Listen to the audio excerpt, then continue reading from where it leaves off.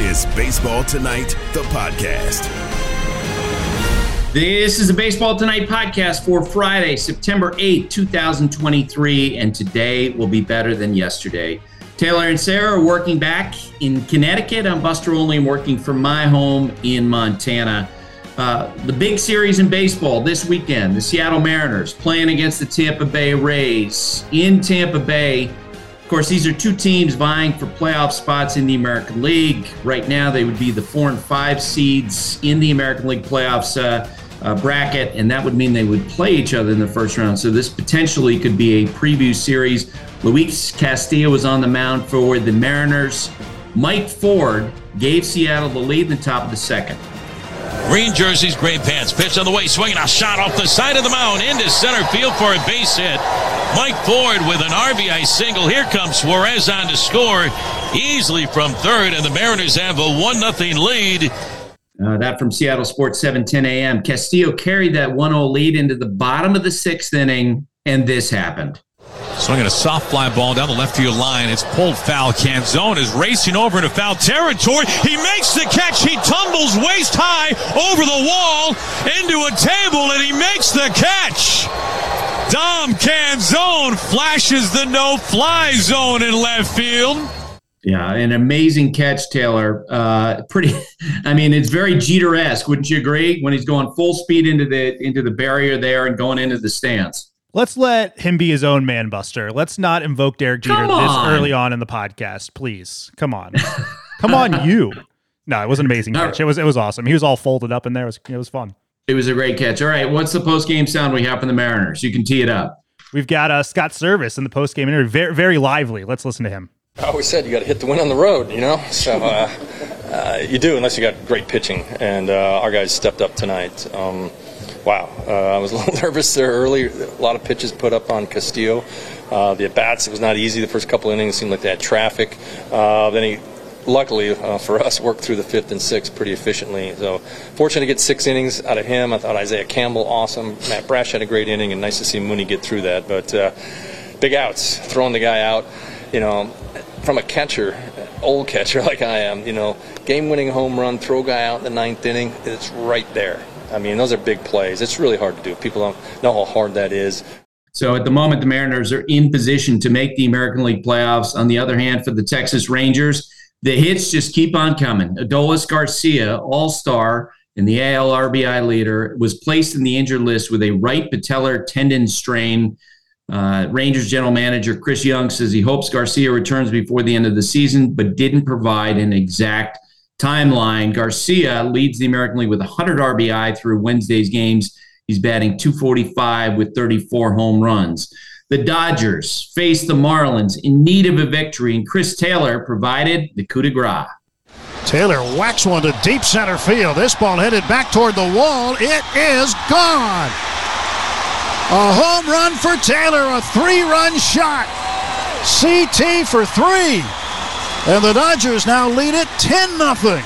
Tim Neverett with that call, AM 570 LA Sports. That was the final score. So a great day for the Dodgers, right? Well, not quite. Mookie Betts left the ballpark on crutches after fouling a ball off his foot. X-rays reportedly were negative. We're going to get more information about this later today.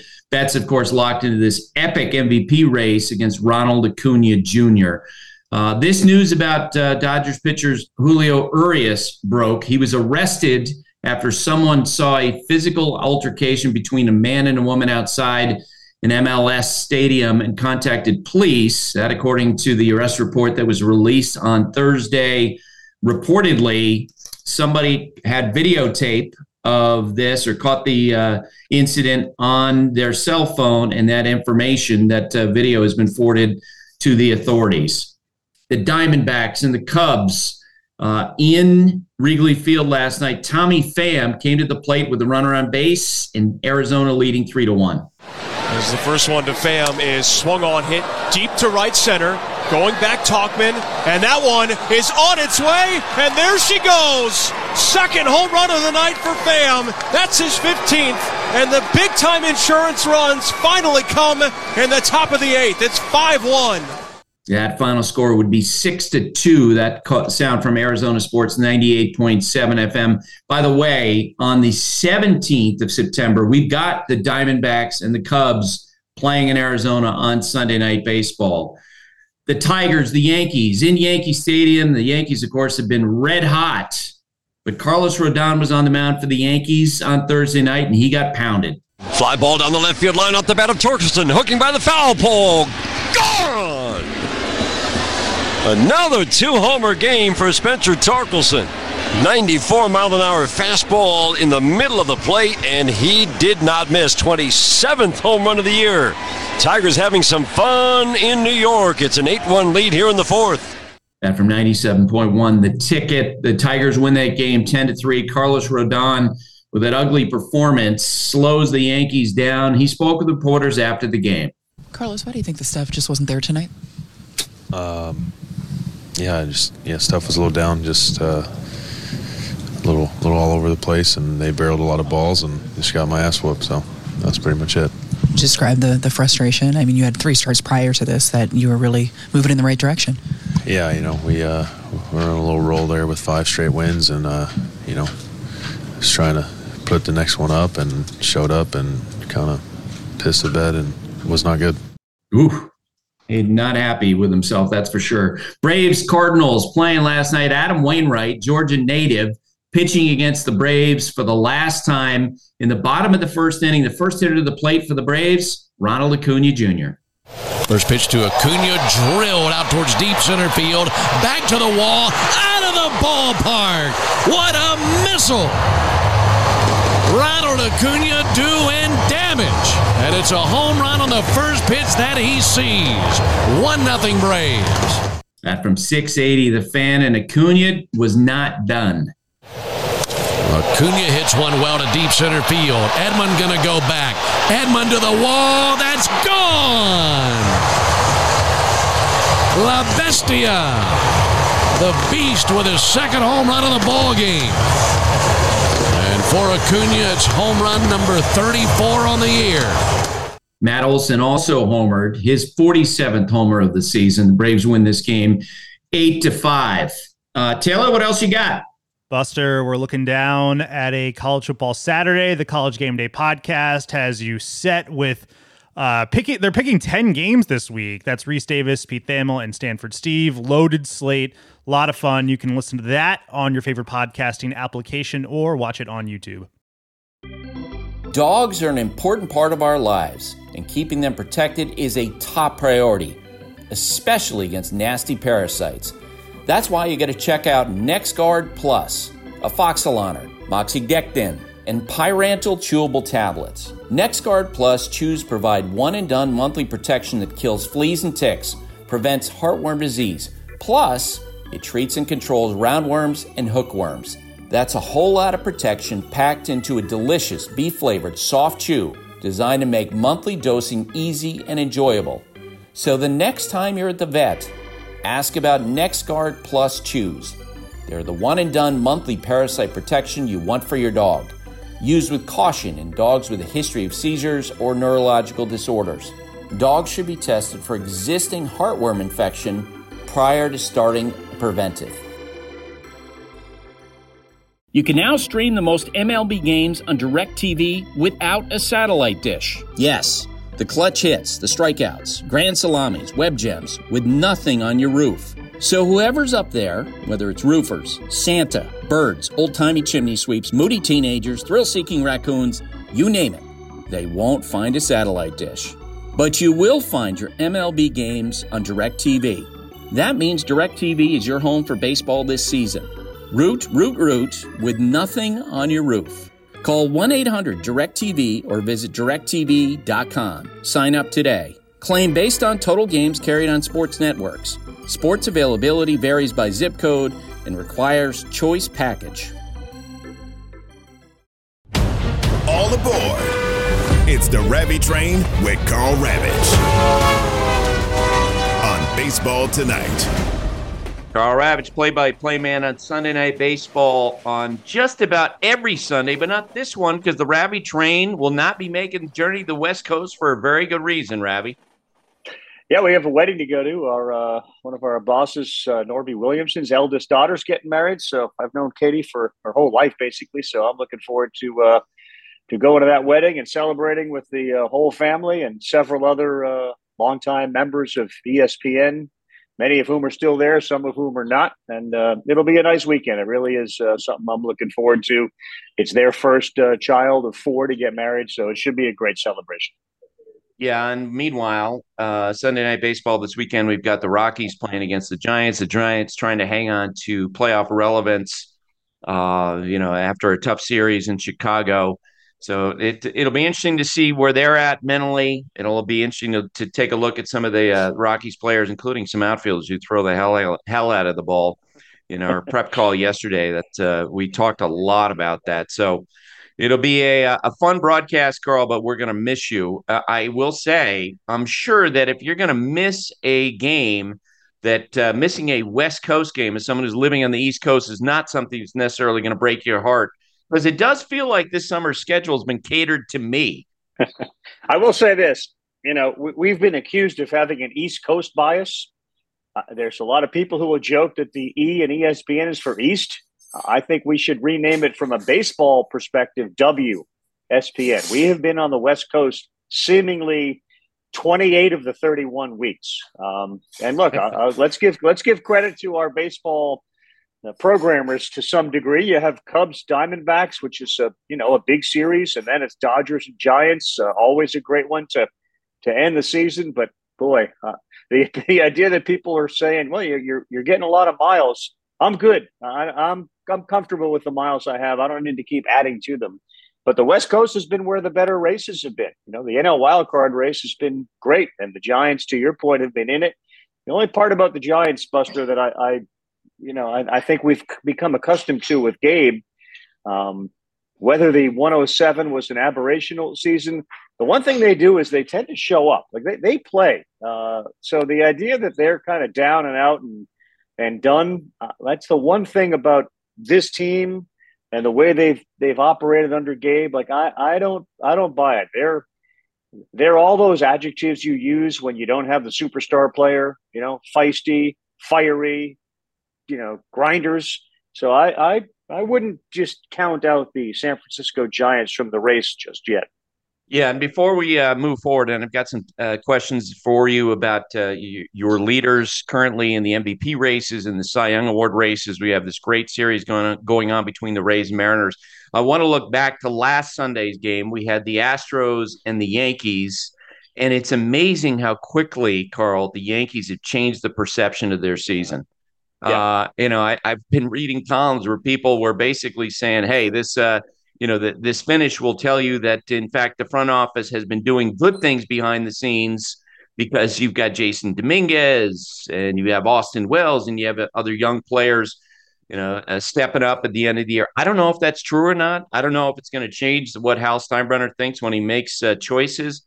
But, man, their season's going to look a lot different if they wind up finishing in 4th place ahead of the Red Sox. And, by the way, those two teams are going to meet next week, rather than, say, finishing 10 games under 500 with their first losing season since 1992. They did feel different. Oh, my gosh. 180-degree difference. No, they absolutely did. They felt different because they looked different. They got younger, in a sense, overnight. We were there. We saw Dominguez, hit a homer against the Astros. There are about 5 of those young kids. And, the way this works, let's say 3 of them pan out and become everyday starters next year. That's a significant literal change.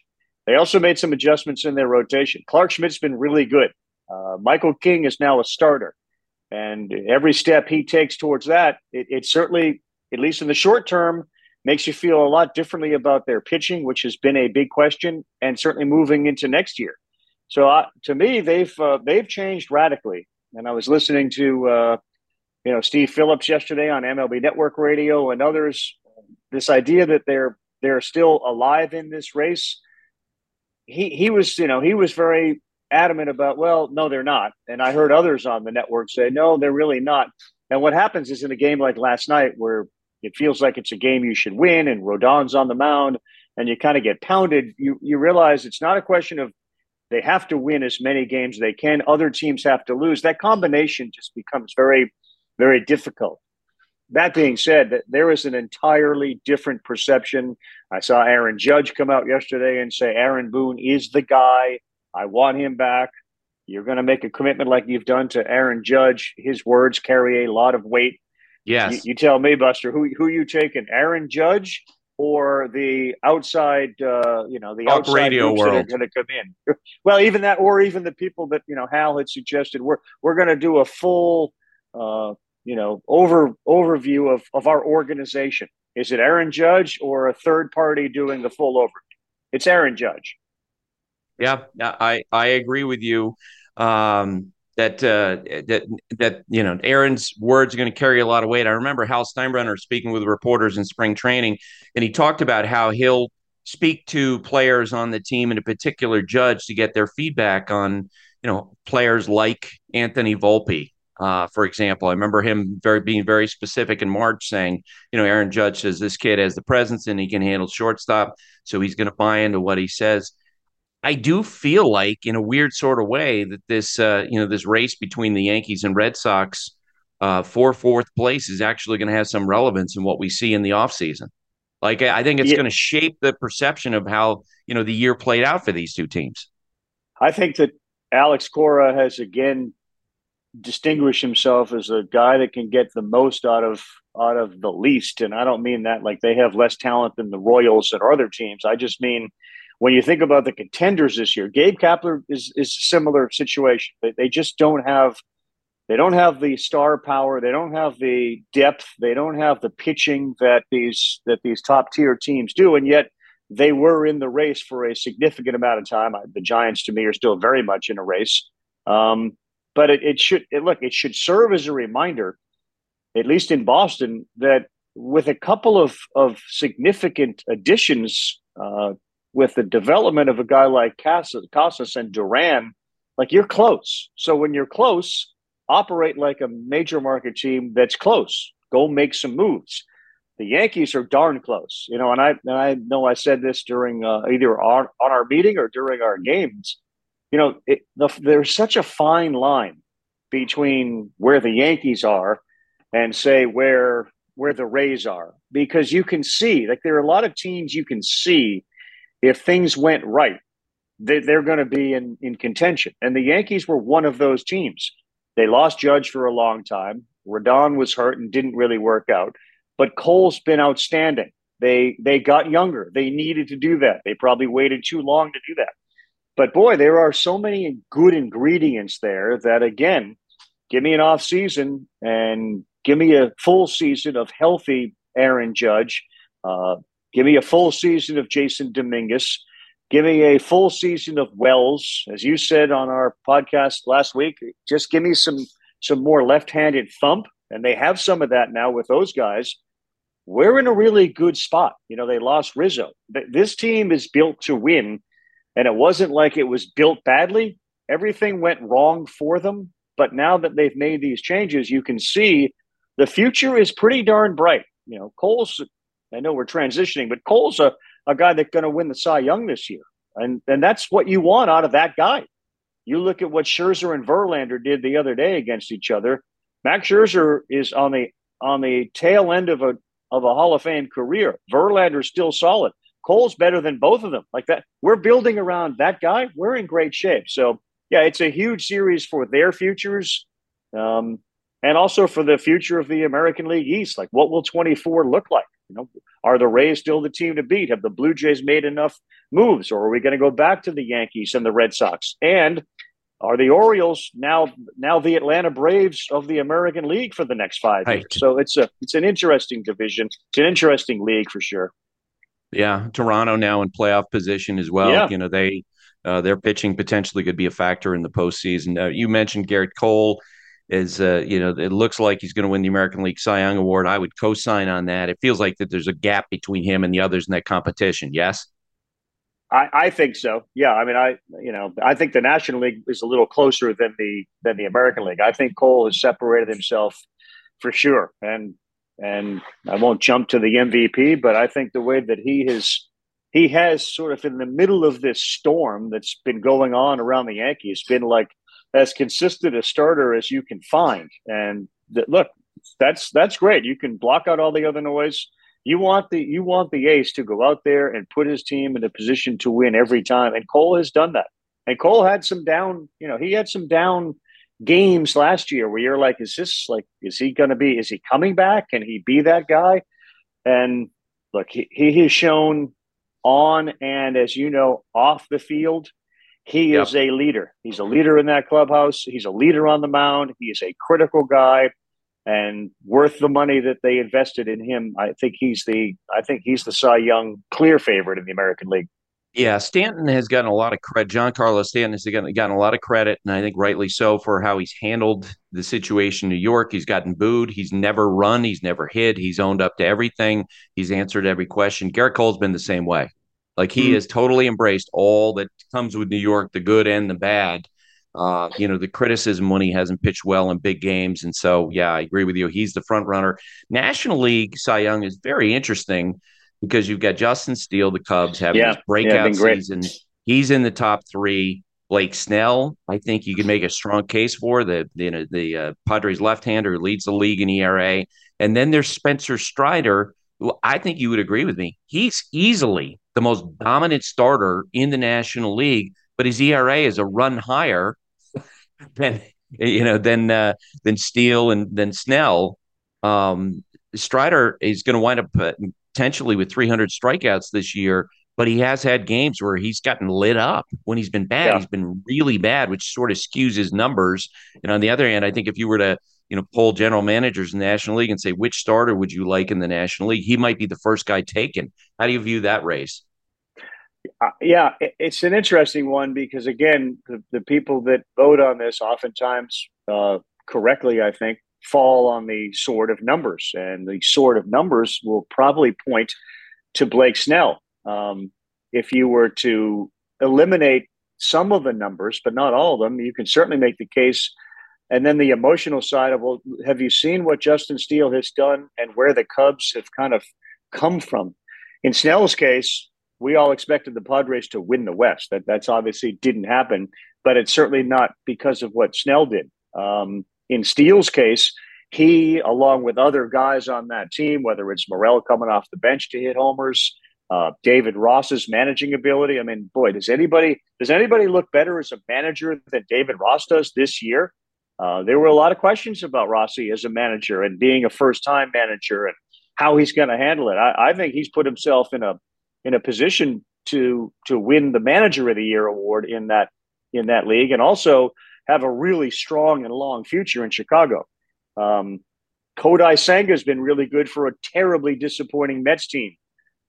We saw Strider when he's right, he's the best. But again, I fall back on the impact on your team, which you can't necessarily quantify in some of those xFIP numbers and those types of things, because what Steele has done is he's lifted the organization.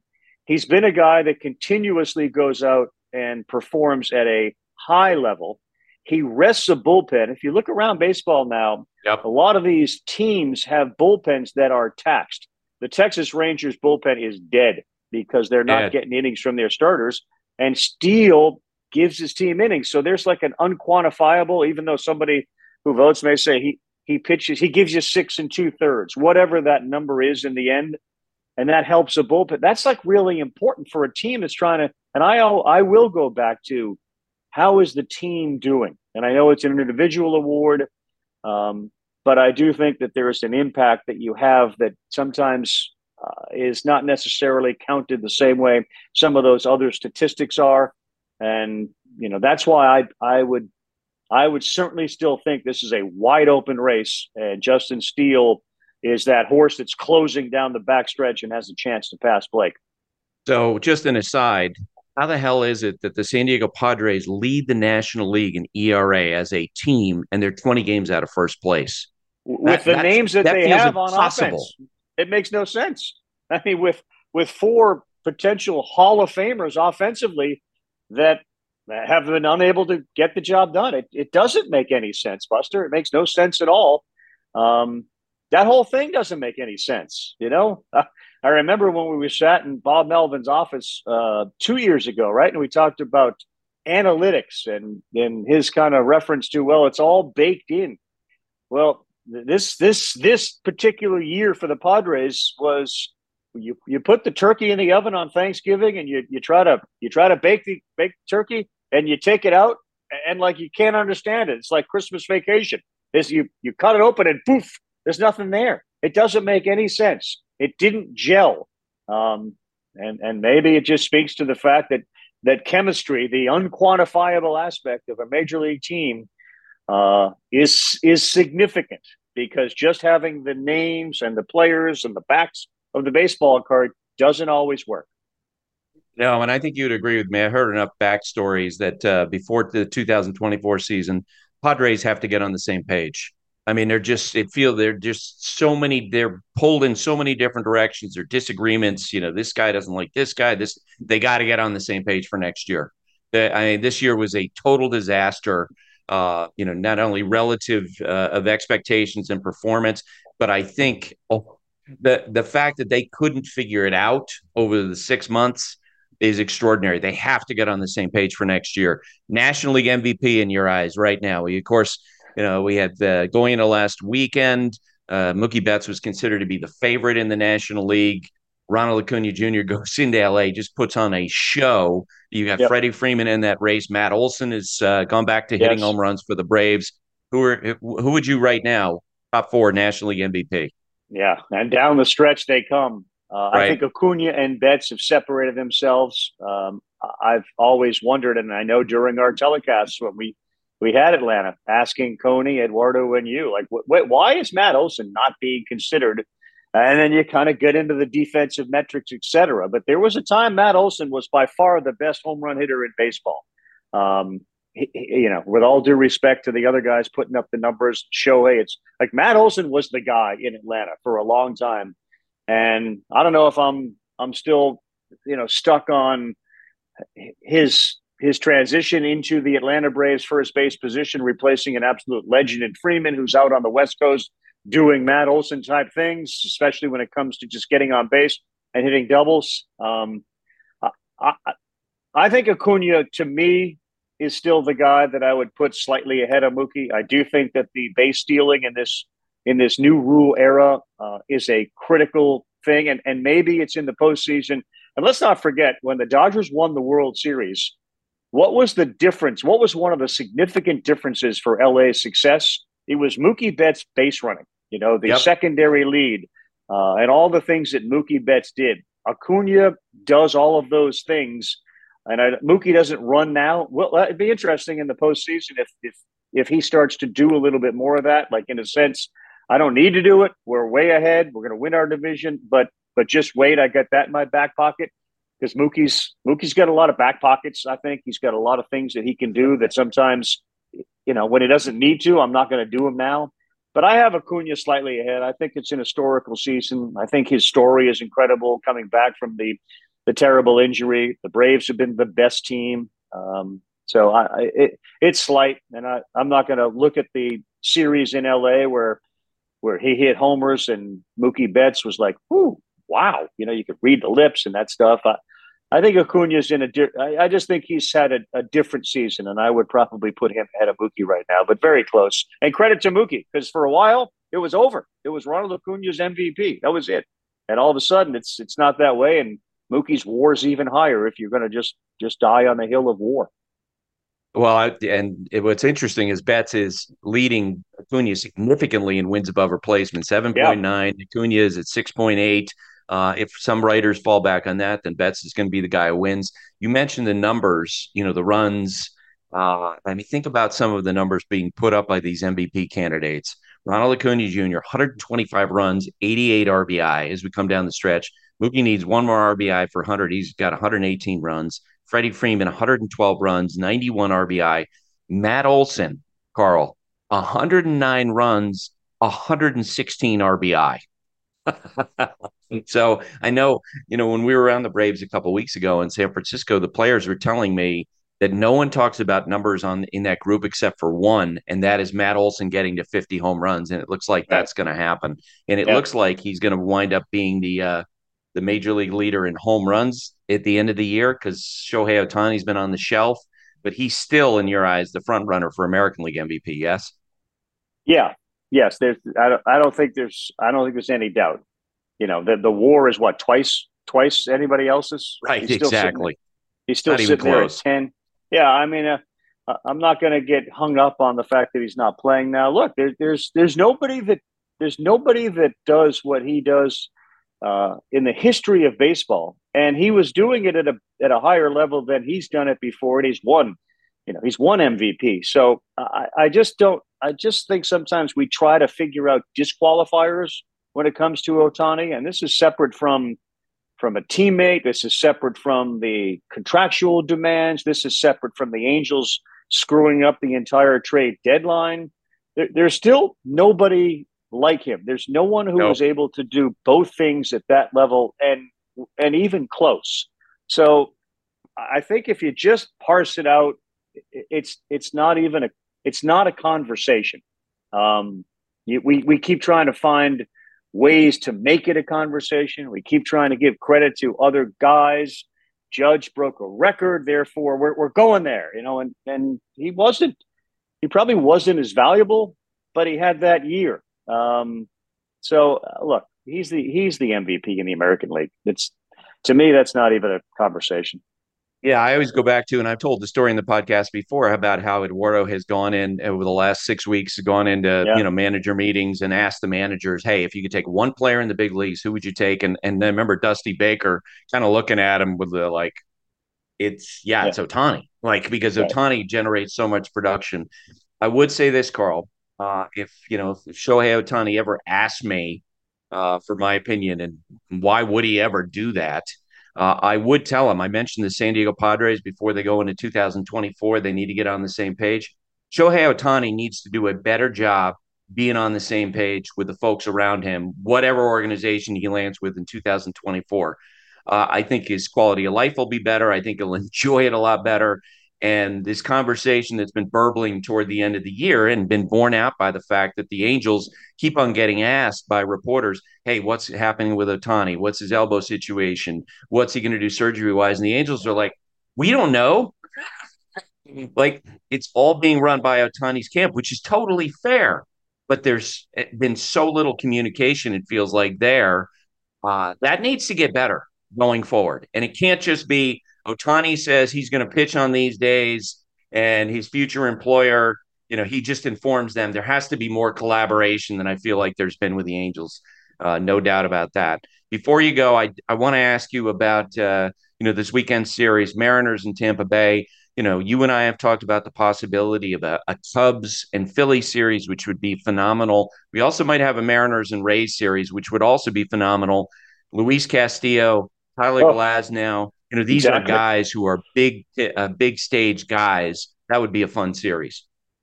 There's no doubt. I mean, that's been the best part of this. Glasnow reminded everybody, and I'm a huge Glasnow fan.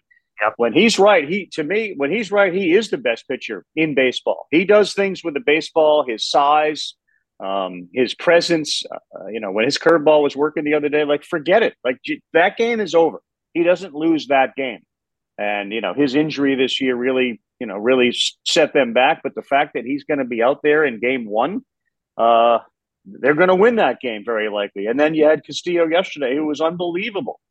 The Mariners have kind of regained their footing. And because the way the Astros are playing, they may not win the division. But boy, that's a heck of a team. Their bullpen is strong. I think they used 3 or 4 guys the other day. They can go pretty deep in their bullpen. Julio carried him for a while. Look, if Julio had been this way the entire year, he's the MVP in the American League, or at least he's the guy behind Shohei. That's a really good, interesting series. I tell you, a guy that doesn't, at least I don't think nationally, and I'm sure the Mariners will tell you, well, this is something you can say about our entire team, but Scott Servais, I don't think, gets the credit that he deserves as a manager. And, you talk about clubhouse and chemistry and all that stuff.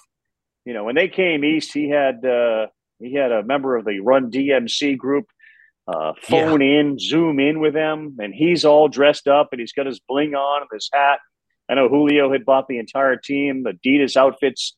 Those are the types of things that make a significant difference. And I don't think he necessarily gets the credit that he deserves in that way. So I just wanted to kind of give a nod to service and what he does. It's a tight-knit clubhouse. We've spent some time on this podcast talking about the Padres having to get it together.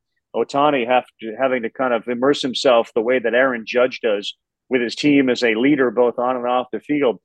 The Mariners have that. The Cubs have that stuff. So, yep. Yeah, any Mariners-Rays series. Kevin Cash does the same thing year in, year out. Alex Cora, year in, year out.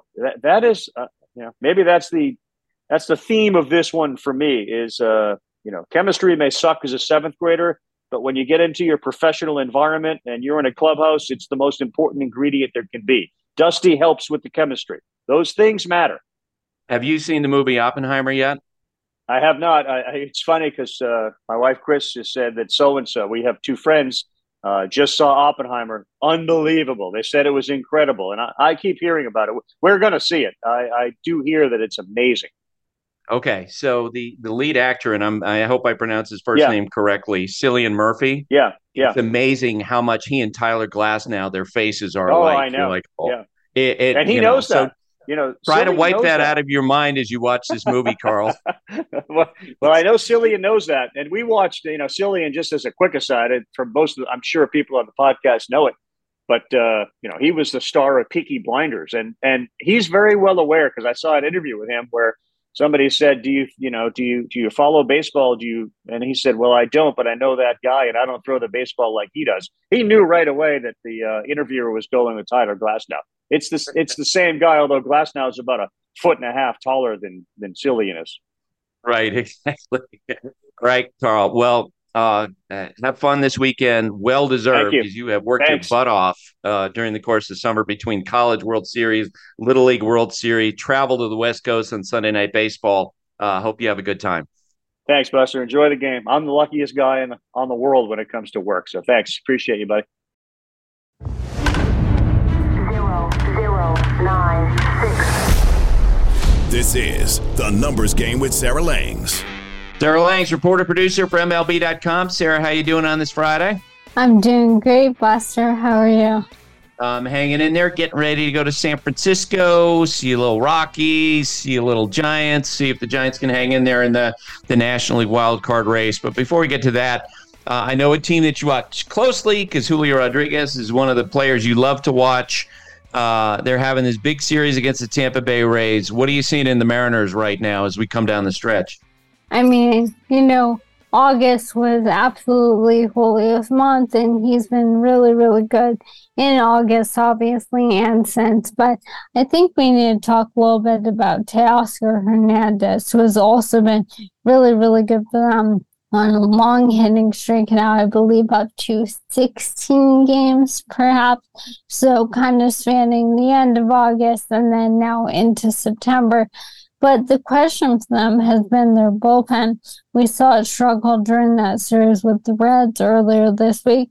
But yesterday, that 1-0 win, the bullpen was perfect. So there's certainly a team that I think is going to be really dangerous.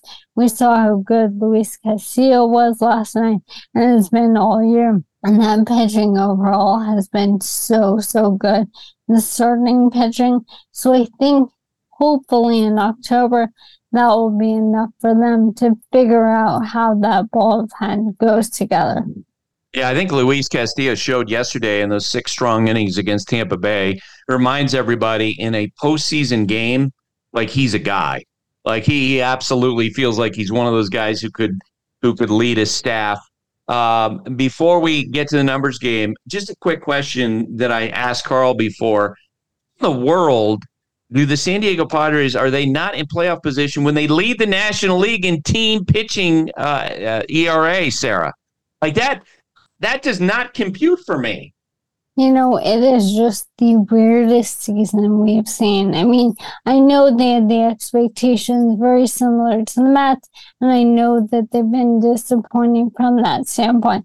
But even if you look statistically, as you're saying, there's so many aspects that have been really good, and so many that have been so puzzling. The fact that they are on pace to have one of the worst records ever in one-run games, which of course gets the pitching right.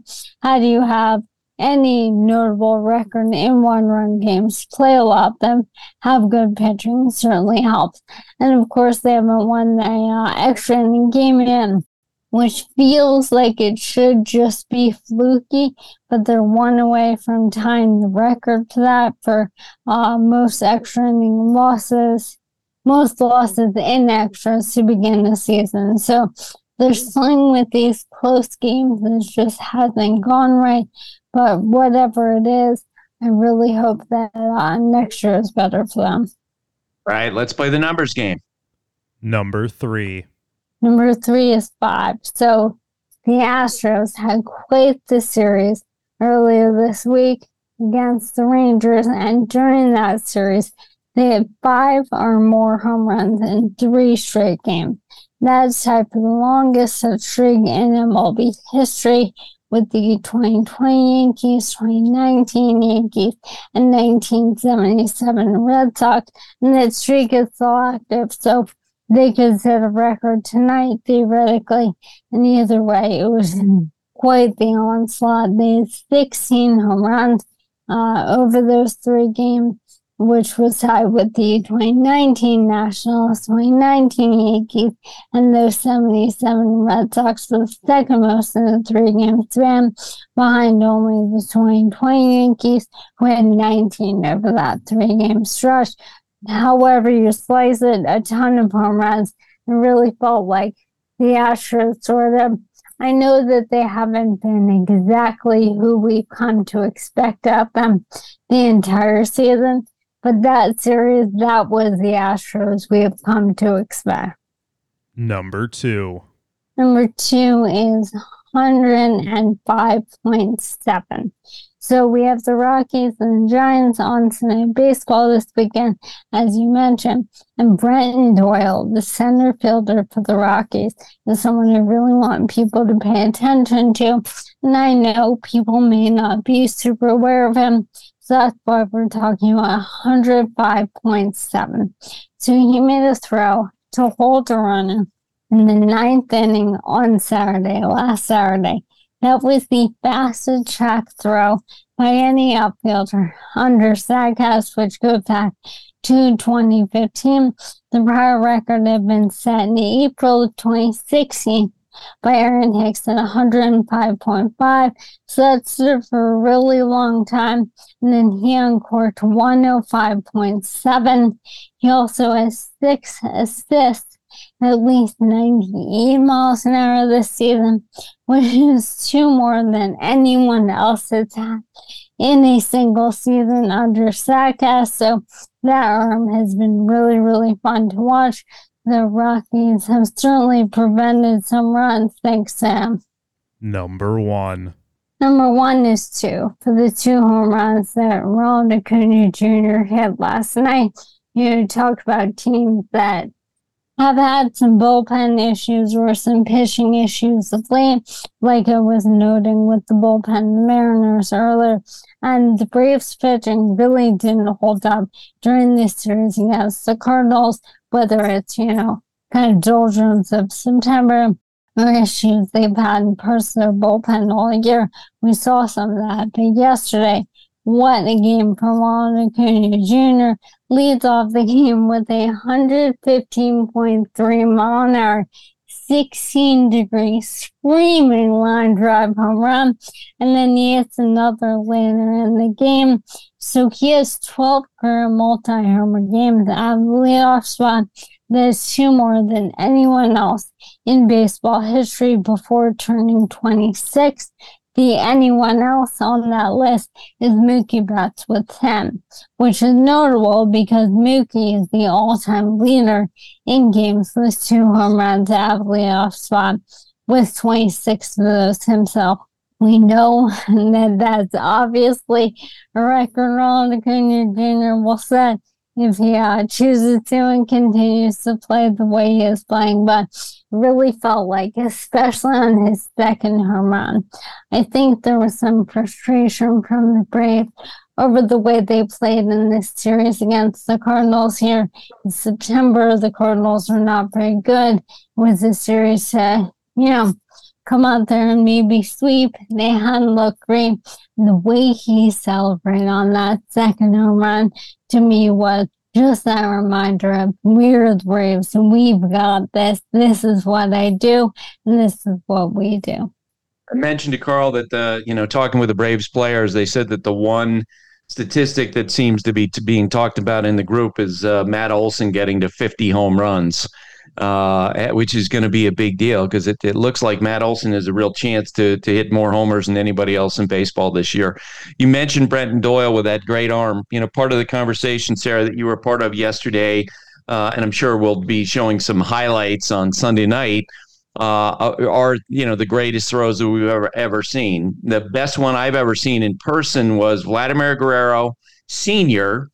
in Shea Stadium against the Mets, where he threw the ball from a right field corner all the way to home plate. He threw out Todd Hundley, and it really was kind of I never forget, after that game, there were a lot of things going on, but Bobby Valentine and some of the Mets were just like, oh my God, did you see that throw? Like, they were just astonished by this throw. In your mind, what's the greatest throw you've ever seen, whether you were there in person or not? Well, I was going to say, in person, I'm not sure ton really stand out to me.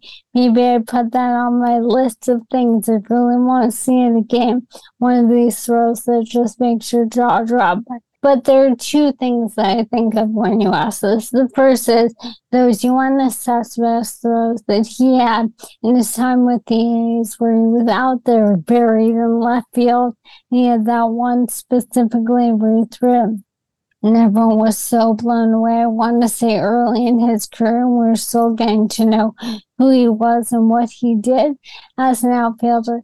And then the other thing I'll say is my dad's hero was Roberto Clemente. So even if there isn't as much footage or as many out there all the time on Twitter, those throws, everything he has sent me, just absolutely blown me away. And he had, I think, 255 career assists, which is the second most by any National League right fielder. And the most by any National League right fielder, and second most by any right fielder all time. And by the way, I was just looking at this yesterday. The most assists, again, this is just right field, but by any active right fielder is like 67 maybe. Like, players don't do this the way that he did that. So I'm certainly blown away by every video I've ever seen of him doing that. One of the clips from the 1971 World Series is Clemente going and fielding catching a fly ball along the right field line and then whirling and making a throw to third base. And the base runner going from second to third in that play for the Cincinnati Reds was Merv Retmond, who later was the hitting coach of the Padres when I covered that team. And Sarah, I asked him about that. What do you remember about that throw? And he said as he was going into third base, because he thought it was just an easy tag up, go from second to third, no problem. And he could not believe it was going to be close. And Merv was fast at that time, and he was like, oh, my God. That's amazing. Yeah, he was just shocked that Clemente, that it would even be close. You can go on YouTube if anyone wants to watch that. Merv tagging up and going from second to third and being stunned that Clemente could make that play close. All right, Sarah, thanks for doing this. Always great to talk with you. Thanks so much for having me, Buster. Vivid Seats wants to get you to the games you love this spring. Experience every pitch, assist, and game-winning shot live and in person. And the best part? Each transaction is a step toward a free 11th ticket with Vivid Seats rewards. Score unbeatable perks like free tickets, surprise seat upgrades, and annual birthday deals. As the official ticketing partner of ESPN, Vivid Seats is offering you $20 off your first $200 ticket purchase with code BASEBALL. That's code BASEBALL.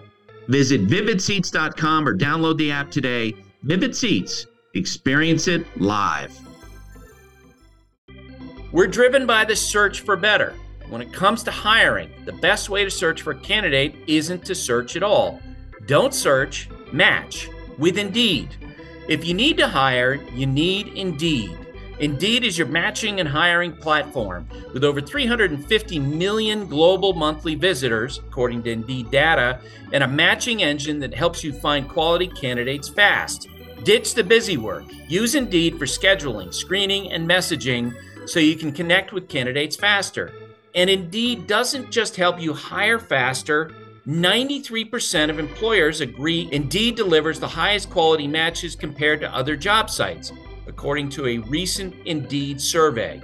Join more than 3.5 million businesses worldwide that use Indeed to hire great talent fast. And listeners of the show will get a $75 sponsored job credit to get your jobs more visibility at Indeed.com/Buster. Just go to Indeed.com/Buster right now and support our show by saying you heard about Indeed on this podcast. Indeed.com/Buster. Terms and conditions apply. Need to hire? You need Indeed. Todd Radom is the chief executive of our weekly quiz. He's a graphic artist whose work can be seen on ball fields all across America, all around the world, or you can go to his website, toddradom.com. Todd, how you doing this week? I'm good, Buster. How are you? I'm doing great. So I had this conversation with Karl Ravech before about the surging Yankees. You know, our friend Peter Gammons tweeted out the other day that if the Yankees overcome the Red Sox, and they have the series coming up next week, that would mean the Red Sox would finish in last place in 3 of the last 4 seasons. In your mind, does it matter whether or not you finish in 4th or 5th place in the American League East, especially when the team you're competing against are the Yankees? How big of a deal is that for you as a Red Sox fan? It's no big deal. 4th place, 5th place. Does it matter? Shouldn't this be a team that competes for a postseason berth every single season, given their resources, given the ownership, given the expectations of the fan base? 4th place, 5th place, it's going to be a long winter. It doesn't matter. And Buster, as you well know, this is a club that finished last a couple of times and then won the World Series the next year, which is not to say they're going to win the World Series next year, but it doesn't matter. And are the Yankees going to go far in October? I'm thinking no, considering what we've seen all season. So no. Hard no. Okay. I would have guessed it's the optics of it would rub you the wrong way. You know, I do think it's going to serve and it's going to whoever finishes in last place, it's going to absolutely feed into the narrative that surrounds that respective team, right? If it's the Yankees, the fan base will go, last place, what are we talking about? And if it's the Red Sox, it's going to be last place again.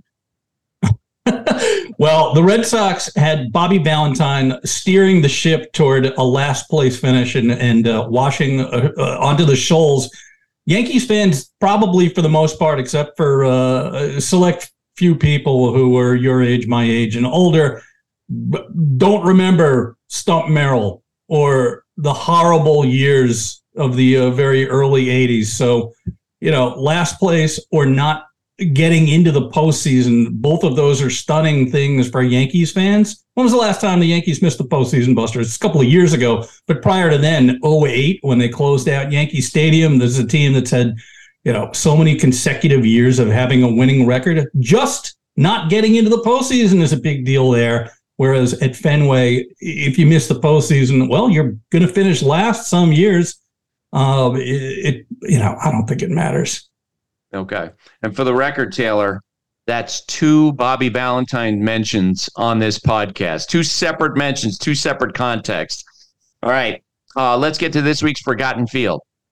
So, Buster, the Cincinnati Reds have first played ball, at the corner of Findlay Street and Western Avenue in 1884 on the site of what was previously an abandoned brickyard. On May 28th, 1900, a fire tore through the club's ballpark.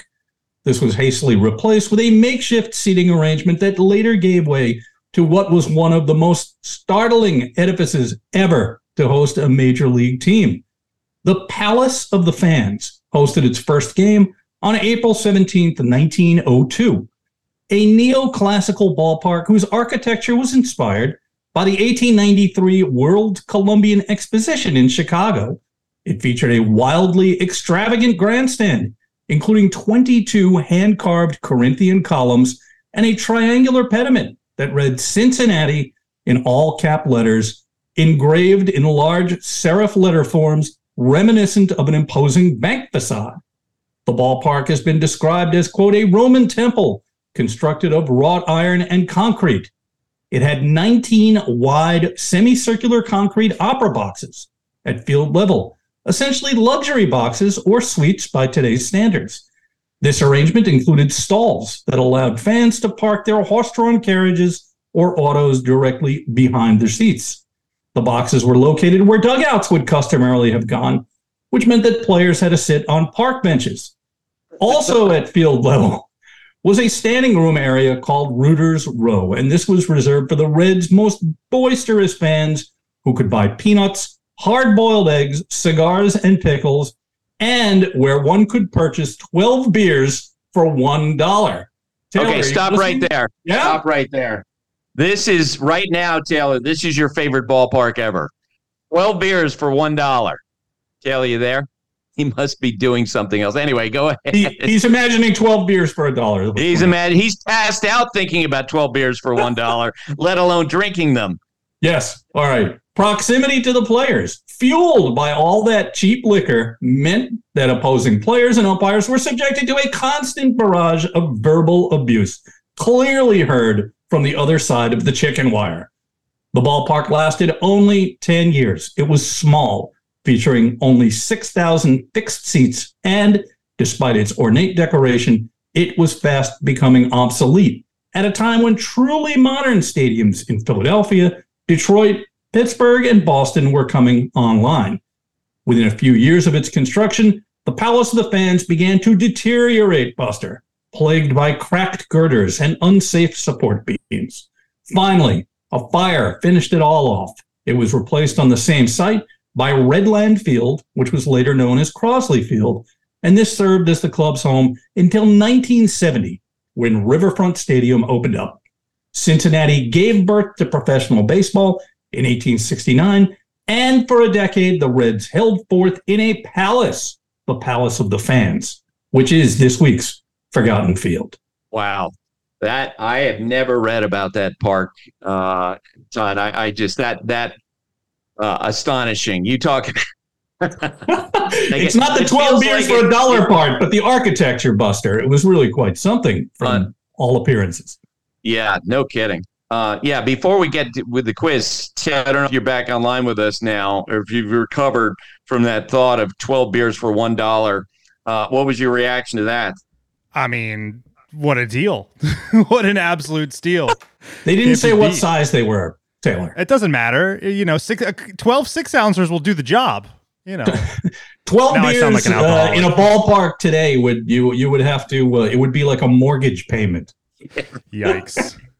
Yeah, no kidding. All right, let's get to this week's quiz. All right, I need to note that this is a pennant race on par with the AL West over here, because Buster is leading with 9.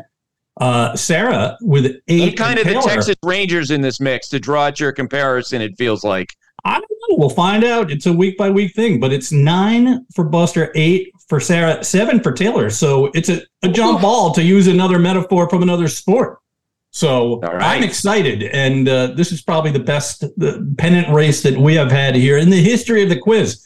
So without further ado, let's get to week number 26. We are going to take another baseball road trip. Remember that from a couple of weeks ago?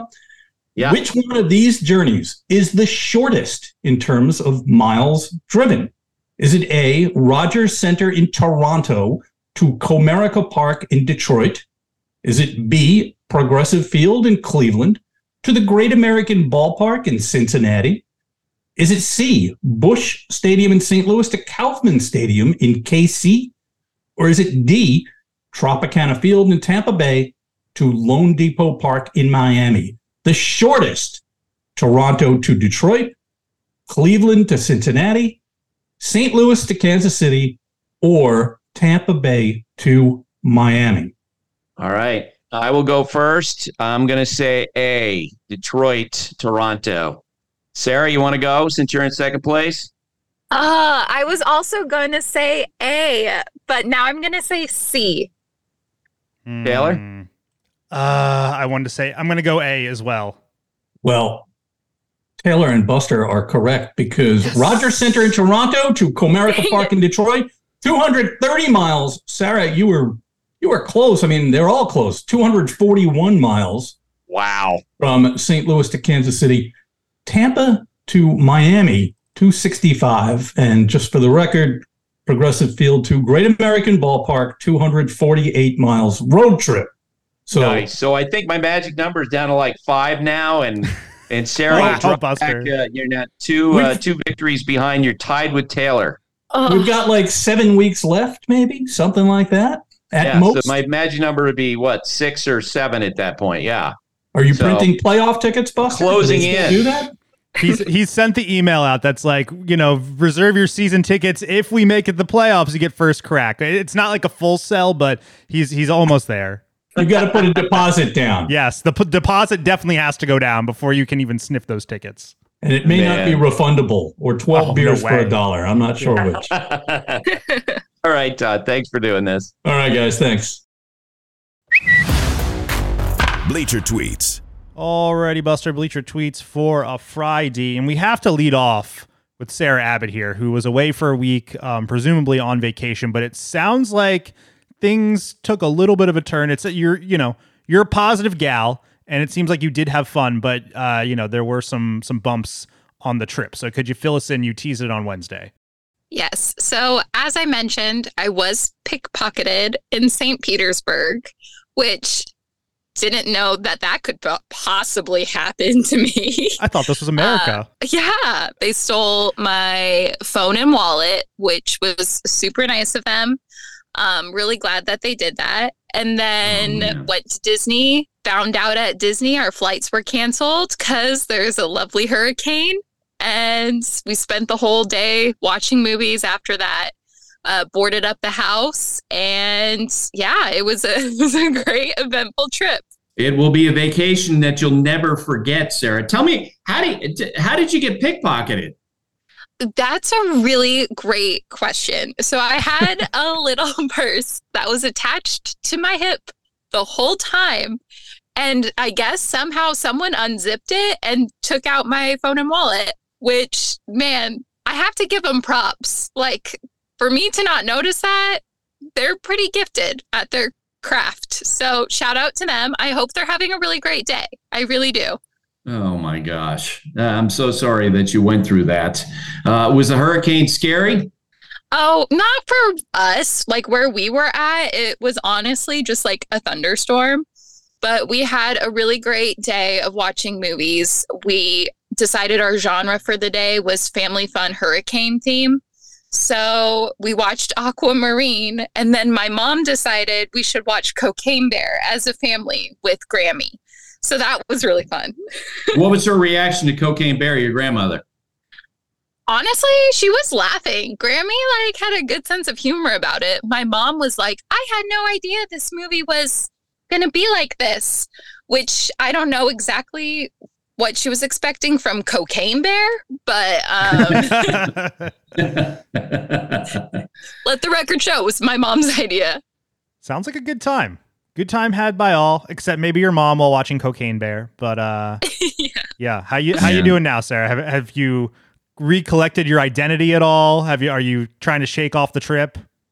I did cancel all my credit cards, so that was no biggie. And then I was gifted with a lovely sinus infection upon arrival back to my apartment. So the trifecta. No, best. I think the travel gods are telling you need to take another trip to wipe that one out of your memory. Yeah. You know what? I think so too. I think my vacation days shouldn't count. I should contact someone at Disney and say, I need those back. And if in fact we get Phillies and Cubs in the first round of the playoffs in Philadelphia, I think we need to make a trip there for that. Yes, definitely. Lifelong Phillies fan as of 1 year ago. Coming up on the 1 year anniversary. I know, big day for us. Big day for me and the Phillies.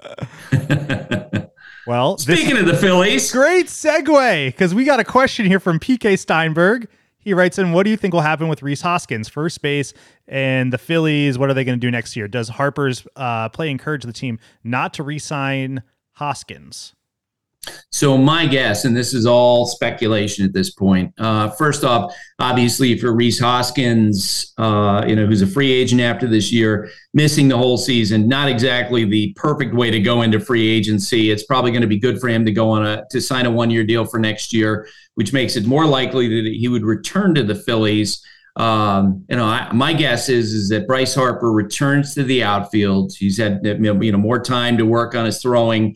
They put Kyle Schwarber at DH because Kyle Schwarber's defense, according to the metrics, going way down, and they re-sign Rhys Hoskins. That if Rhys Hoskins, was in a position to get a multi-year deal, I think he would be gone. But given the fact he's going to need a one-year deal to reestablish his value, I think it makes it more likely he goes back to the Phillies. Does that make sense, Taylor? Yeah, absolutely. Love when you put your GM cap on like that. Thank you. Let's go to, we got this one in this morning. Nathan Vest, he writes in, Buster and others have mentioned Diaz in the mix for the Rookie of the Year, but he and Chas McCormick still get inconsistent playing time, despite both having two of the best OPSs on the team and are on pace for 30-plus home runs if playing a full season. What are your thoughts on Dusty's logic behind not playing these guys as much as Nathan thinks they should? Yeah, Dusty's getting some scrutiny in Houston for not playing them on a daily basis. With the McCormick, for example, last weekend, he pinch hit John Singleton for him in a big spot, and people wondering why that was, because McCormick's had really good production. Dusty mentioned to reporters, I think it was yesterday or the day before, he said he's not one of the big guys yet. That Chas McCormick still has something to prove. In Diaz's case, I want to just say flat out, like, I've watched games. I think Diaz is a terrific talent. I talked to him after the game last Saturday. He seems like someone who's got a bright future in baseball. I will say, when I watch games, I see moments when I'm like, boy, if Maldonado was catching, it would be different because he's so much better at framing. And I also think that he's really good at ushering pitchers through, tough moments. That takes time. And so I actually think that Diaz, a great future, a great mentor, and I can also understand why in big games, Dusty would want Maldonado behind the plate, rather than the guy who clearly is a better offensive player in Diaz. I get it. Next up, JB Dominguez. He writes in, how cool is it we may get 3 teams from the NL Central in the playoffs? I bet no one had that in their preseason predictions. Got to root for something since my Rangers are disappointing me. But I don't know that I would I'd count those chickens quite yet, because the Reds... they are a half game back from that last spot, as are the Marlins, and the Diamondbacks occupy that last wild card spot. Which of those 3 teams do you think is going to sneak in there, assuming the Cubs and the Phillies make it? Yeah, and I'm to the larger point. I completely agree. It's a complete shock that the National League Central would have that many teams. At the beginning of the year, it felt like, okay, there's going to be probably 2 teams. We figured the Mets would be in the playoffs, right? And that the National League Central will be lucky to get 1. But the Cubs are a lot better than what we thought. The Reds are a lot better than what we thought. And you know what? The Brewers are better than what I thought they were going to be. So I think the larger point, I agree. In terms of who's going to make the playoffs, I go back and forth. The Diamondbacks, it's had some pitching injuries down the stretch here. They just called up this young shortstop who made a terrific play yesterday. I think I'm going to go with the Reds to make the playoffs in the end. Ooh, I like it. Spicy. So I do think they're going to be 3 teams out of the Central, which would be a stunner. Yeah, for sure. All right, last one for today. Steven Schulman at Pro Bono Dude writes in, 45 years on, 1,750 miles southwest, history repeated itself. The Boston Massacre echoes in the Alamo onslaught by the Astros against the Rangers.